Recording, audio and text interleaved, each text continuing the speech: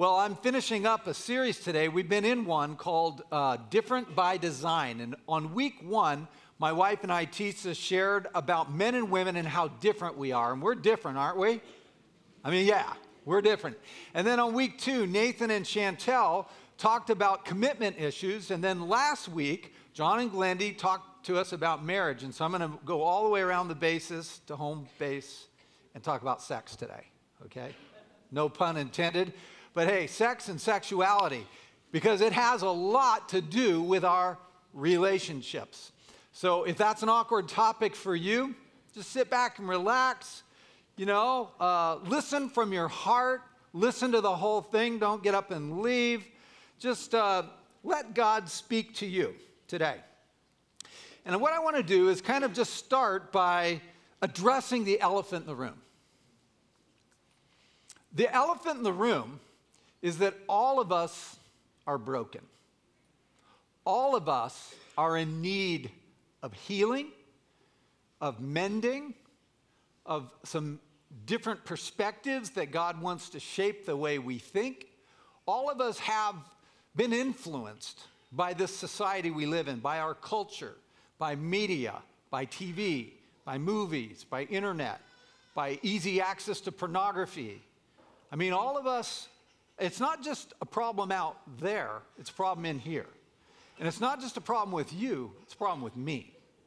It's a problem with every one of us. And we just need to level the playing field and just call it like it is. God, help. We need your help. We need God in our lives and in the way we talk and think about and process sex and sexuality as it factors into our relationships. Well, the Bible says that we were created for good, that God made us in his image, male and female. And he made us to have a relationship with himself.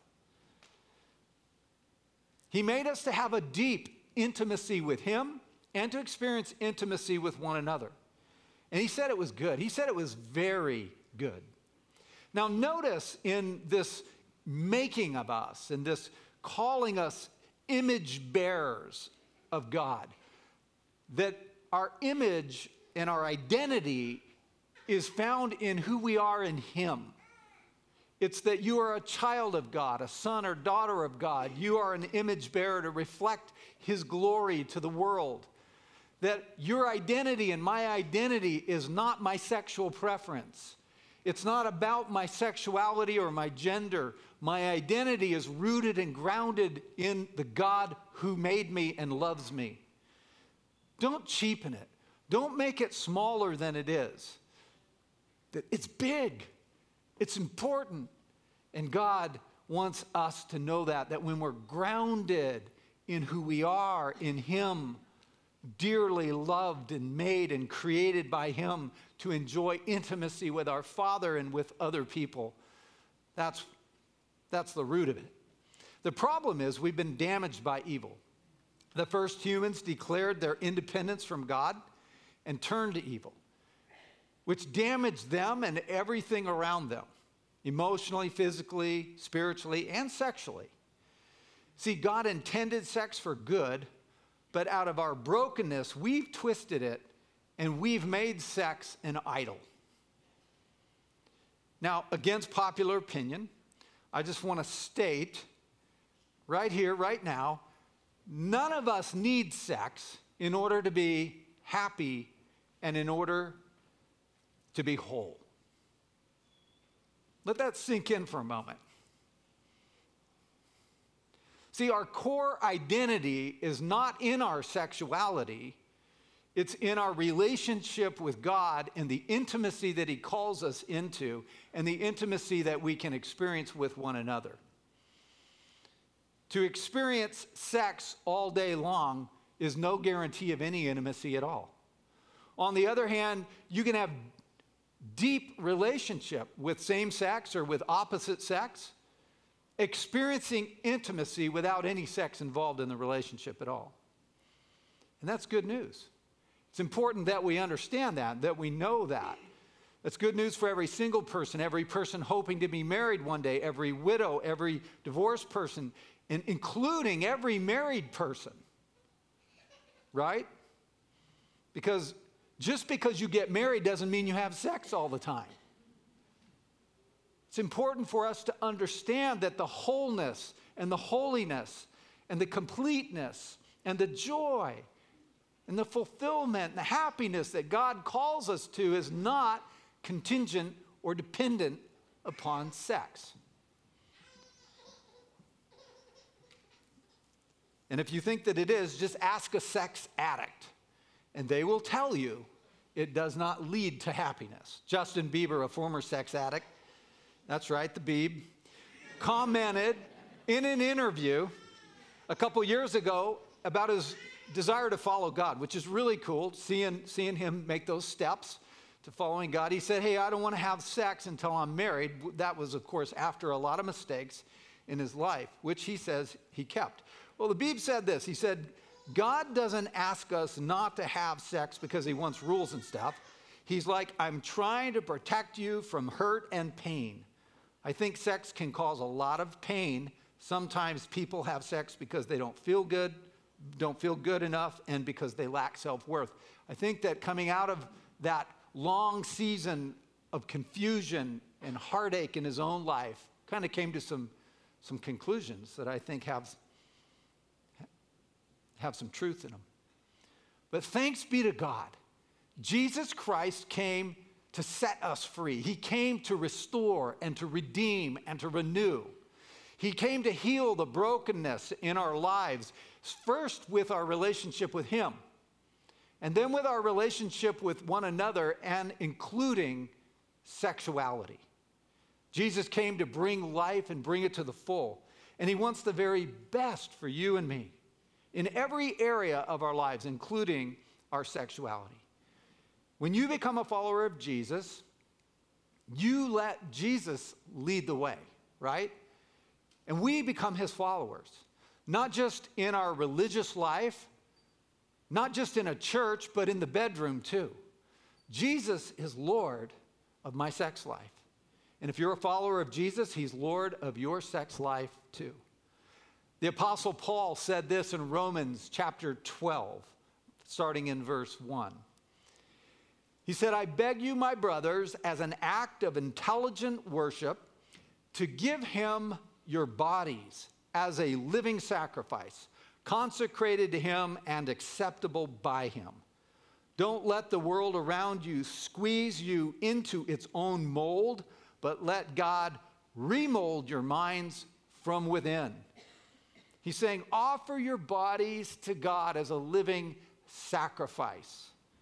See, your body is not your own. It belongs to God.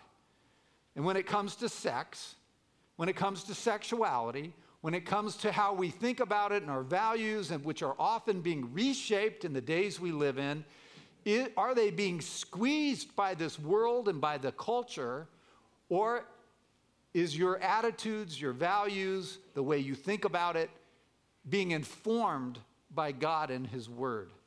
And it's something all of us contend with, because this culture is wanting to squeeze us into a box, into a way of thinking and believing that goes down a certain pathway. So what are God's thoughts on sex? Is he for? Is he against? Pro, con? Here's the good news. God is for sex. Can I hear an amen?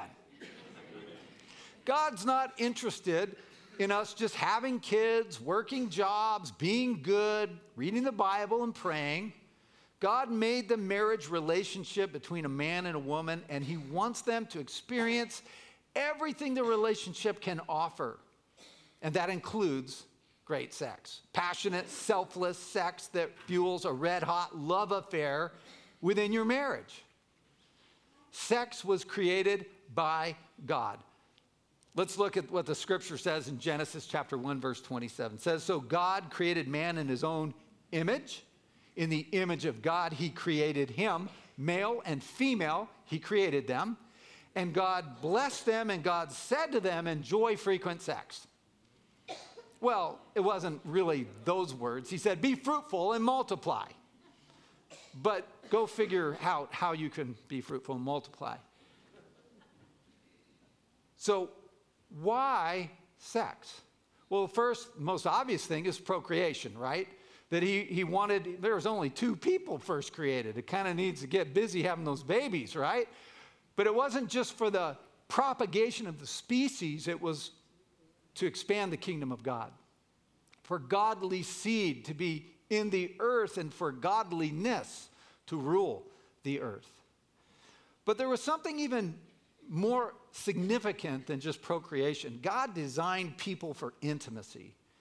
And as I said earlier, we don't have to have sex in order to enjoy intimacy or to be happy or to be whole.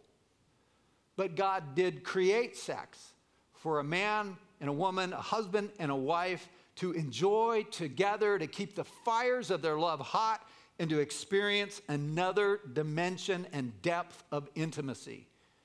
Marriage, for those of you who are married, it's hard work, isn't it? I mean, there's a lot of responsibility, there's a lot of self-sacrifice, there's a lot of serving, there's stress that can come. You're navigating through this stuff, and then if you have kids, that piles on a whole nother thing. Thank God, the gift of sex to deepen that sense of intimacy, to regroup, to have fun together, it's needed. Genesis 2:25 says, and the man and his wife were both naked and were not ashamed. Isn't that good news? God created you to not deal with shame, to not experience shame. He wants us to live guilt-free, shame-free lives. And we see that right here with the first man and woman. They were naked.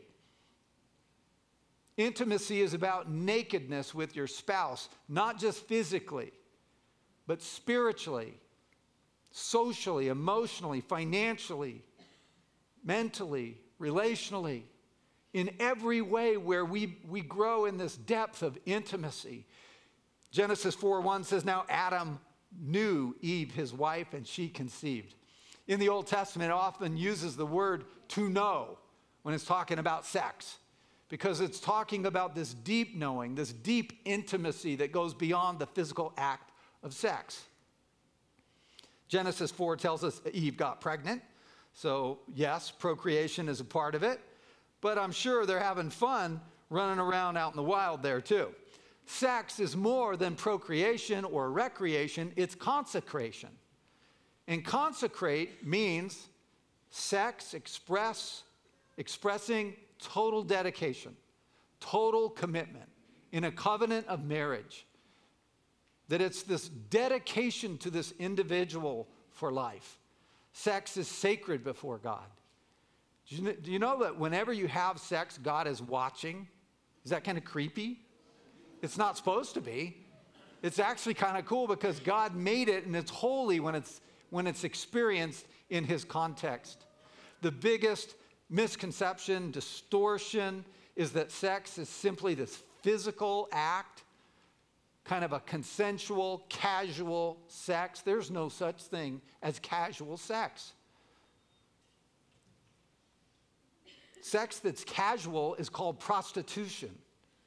Whether it's for money or whether you're giving it away for free, sex was intended by God as a commitment to oneness, being joined together at a physical level, but also emotional, intellectually, and in every other way, something that was sacred and something to be enjoyed.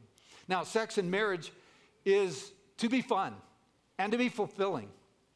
Proverbs chapter 5, verse 18 and 19 says, may your fountain be blessed, and may you rejoice in the wife of your youth, a loving doe, a graceful deer.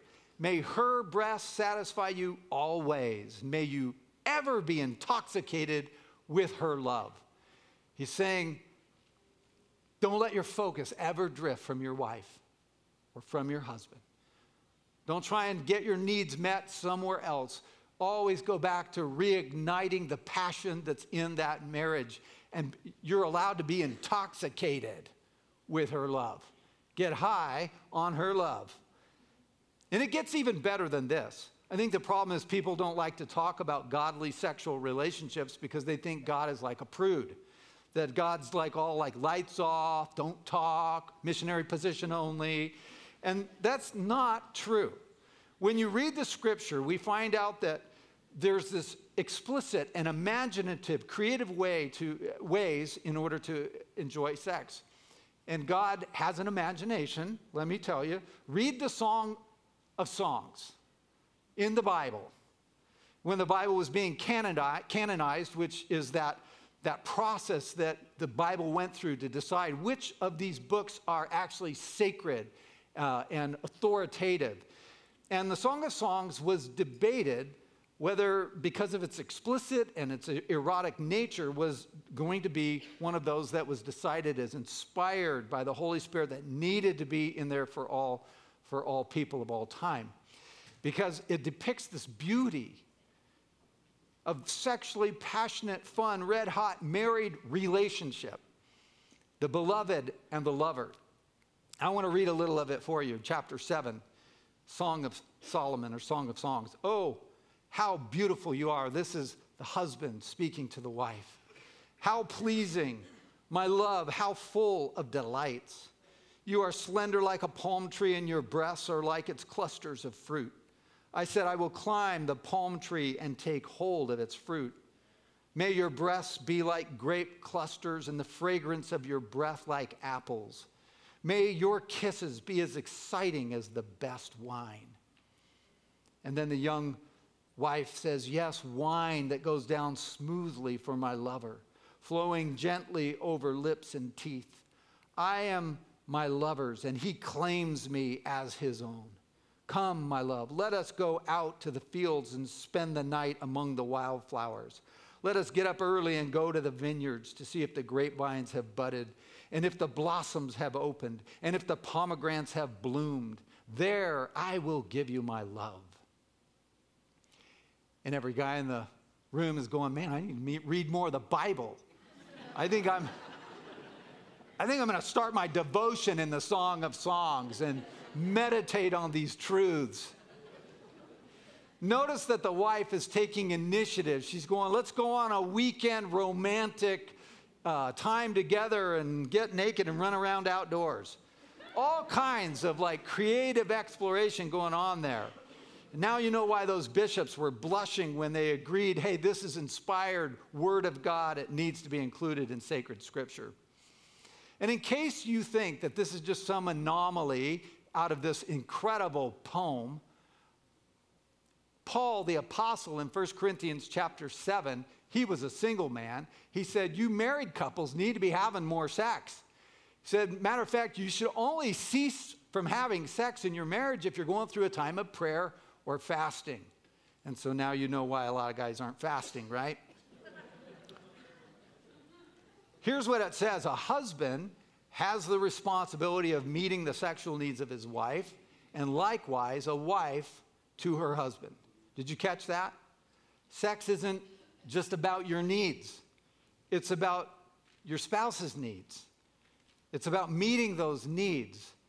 And to meet needs, we've got to be open to talk about it in our marriages and find out what pleases our spouse and what doesn't, and then be able to give ourselves to one another in that context. I know for some of you right now, you're cringing because sex is a very painful or difficult topic. Maybe in your head, you're like, yeah, I know I should appreciate it more, but in your heart, it's a struggle. Stats show us that 1 in 4 women and 1 in 6 men have been sexually abused. And those are just the reported stats. And those abuses greatly affect future intimate relationships with your spouse. So if your spouse has suffered abuse of any kind, be patient, use caution, manage your own expectations so you're not heaping more pressure on them. Don't seek sexual fulfillment somewhere else. Seek healing in your marriage and lovingly help your spouse to get the courage they need to be able to deal with it, and maybe even invite a Christian counselor into that process. God's grace is sufficient to heal us from our brokenness, and we all have it. He wants you to live guilt-free and shame-free. Shame suffocates our spiritual life. And he wants us to come out from underneath that and find the healing that is available. Let me share one other thing that God is for. He's for purity. Purity literally means freedom from contamination or distortion. And God wants all of us, both married and single people, to walk in sexual purity. But to the single person, he has a special word found in Song of Solomon, chapter 2, verse 7. Do not arouse or awaken love until it so desires.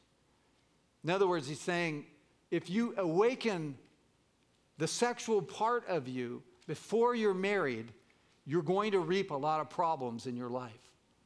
It's Mike's translation of that, okay? Saying just let it lie. I wish I could tell you that was my story for all of my life, but it wasn't. It was for Tisa, and she's had a whole lot less problems than I have with that. But I created a lot of pain in my life from the time I was 11 till the time I was 20. I was sexually active, and I just got so messed up and so confused and reaped so many problems because of it. I used people, and people used me. And that's why God says, don't go there in a relationship. Just build friendships. I don't have any of friendships with those people from my past because their sex ruined it. Just build the friendship. It's not meant to become a marriage, so just remain close friends. Thankfully, when I was 20, I started coming into this understanding that God loved me. And I started to understand that my identity was rooted and grounded in Him. And I started to understand that I was forgiven and released of shame. And I had to come out of an addiction to pornography. I had to come out of some twisted thinking. I had to come out of a lot of things. But thankfully, I was able to enjoy like a 3.5 to 4 year period of time before I was married, where I walked in purity. And it was awesome. And I wish I could tell you it was a lot longer than that. But here's the good news. No matter what mistakes you've made, no matter how far you've blown it, no matter where you are today in your life, God wants to change it. He doesn't want your life to be defined by your past or by your sins or by your mistakes. He wants to move you into a new future where there's healing and freedom. And yes, freedom exists. And some of us in the room are like, I don't know if I can ever be free. I make mistakes all of the time and I feel shameful and guilty. And God says there is freedom and it does exist. And yes, it's for you. And you can walk in that. Yes, you may need other people around you to pray for you and help. You might need to confess that to somebody you trust. You might need the help of a Christian counselor. You might need things in your life to bolster you and support you and hold you accountable. But you can walk in freedom. And you can stay pure. And that goes for both single people and married people. And come on, man, we ought to be leading the way in this purity thing. I mean, it's a manly thing to walk in purity up till the time you're married. I mean, this culture tells us that it's prudish, it's ignorant, it's naive. I love Seattle Seahawks quarterback Russell Wilson's story, and his wife, Sierra. They made the wise decision to wait to have sex until they got married. And Sierra said, I really believe that when you focus on a friendship, you have the opportunity to build a strong foundation for a relationship. And once you know you're really great friends and you're what we call equally yoked, where you share the same values, the same outlook on life, it kind of sets the tone. Knowing that you'll always have the friendship and that you can always go back to it is very important and very powerful. And their own statements is that they stayed true to that promise up until the time they were married. You see, when we misuse sex, sex will misuse you. God isn't against sex. He made it. It's just that He wants it to be in the context of a marriage between a man and a woman for life, and He wants us to learn how to enjoy intimacy.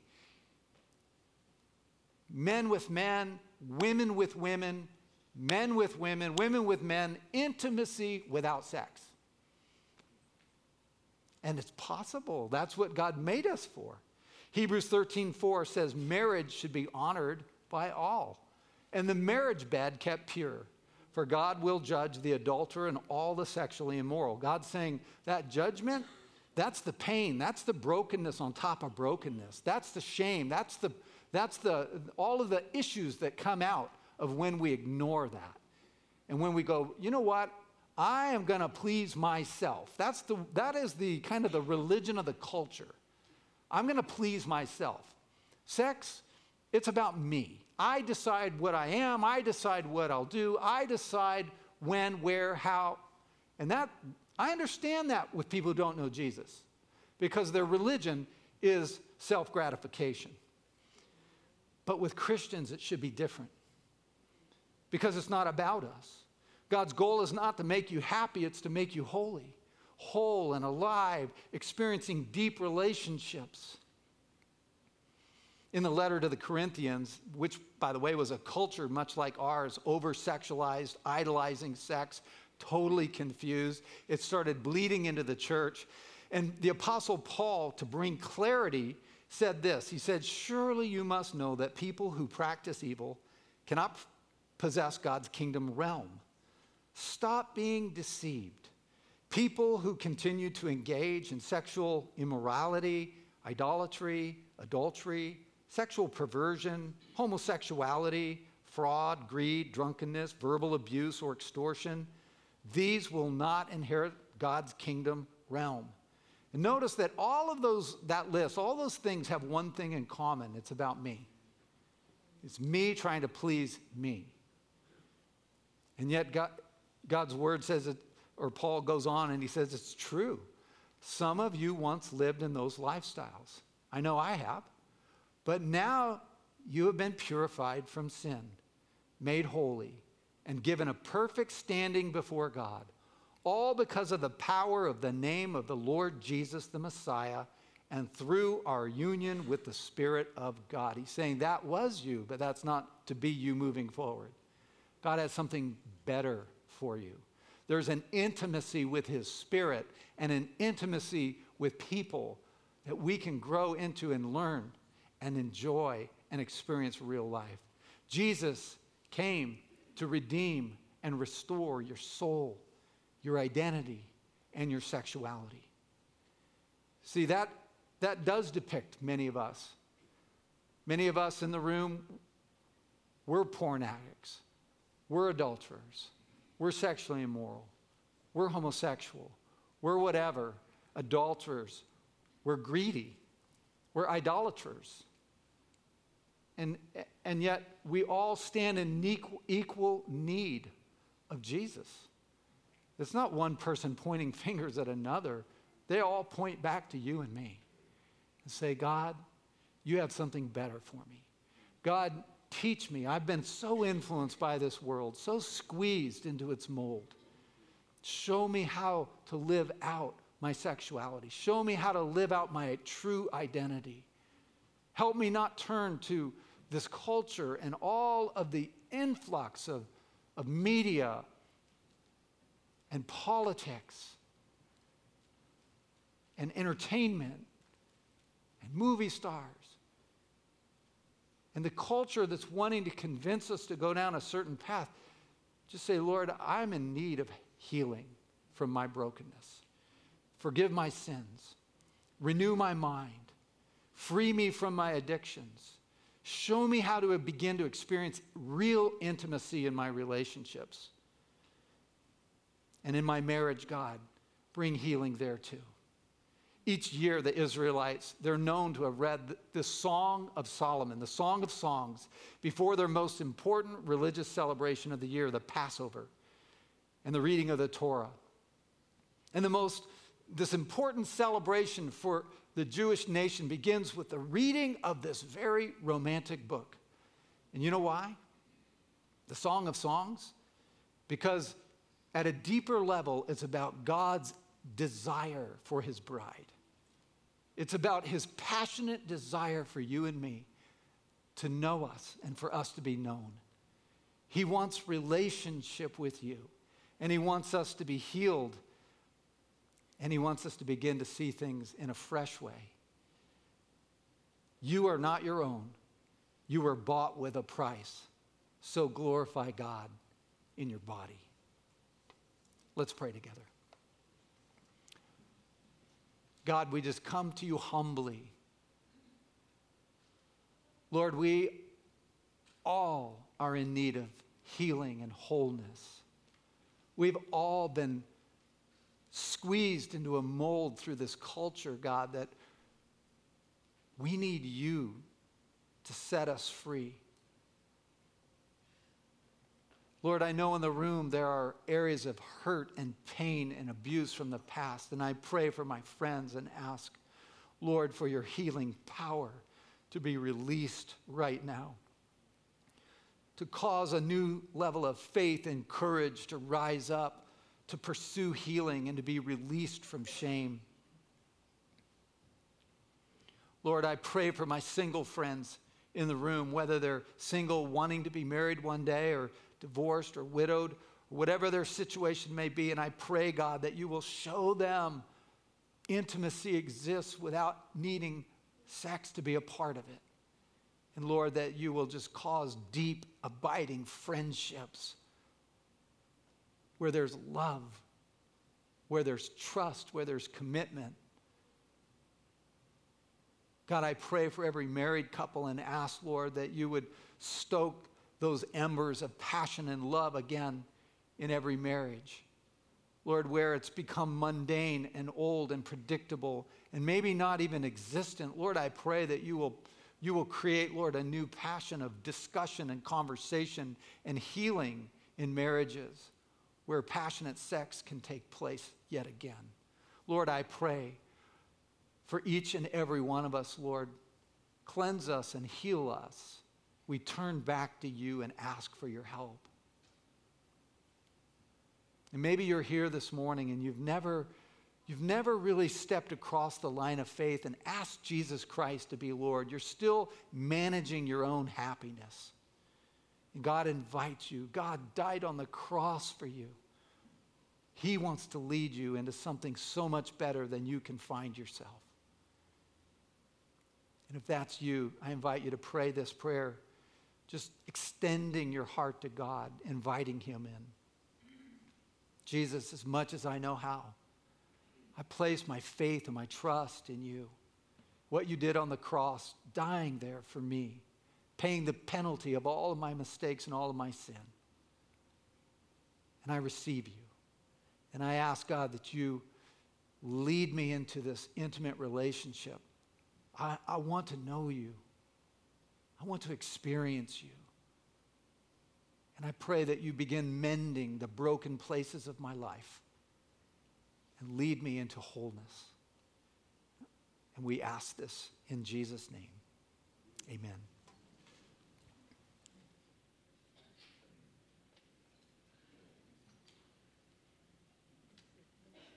Awesome. Thank you, Mike. It is now the end of the service, so if you'd like some prayer, we have a prayer team right over here on this side of the stage. I'd love to agree with you in prayer. If you're new here at our church, I would love to connect with you at First Connect right over here on this side of the stage. We can talk about how we can get you more connected here at the life of our church. Also, outside in our parking lot at the greenhouse, which is just kind of like kitty corner from our front doors, we have about 10, 15 students that are throwing on a bake sale to raise money for camp. They have about a variety of very healthy snack options that you can buy for $200 to $300 each. So feel free, walk out there, head to the bake sale, grab a goodie, have a wonderful week.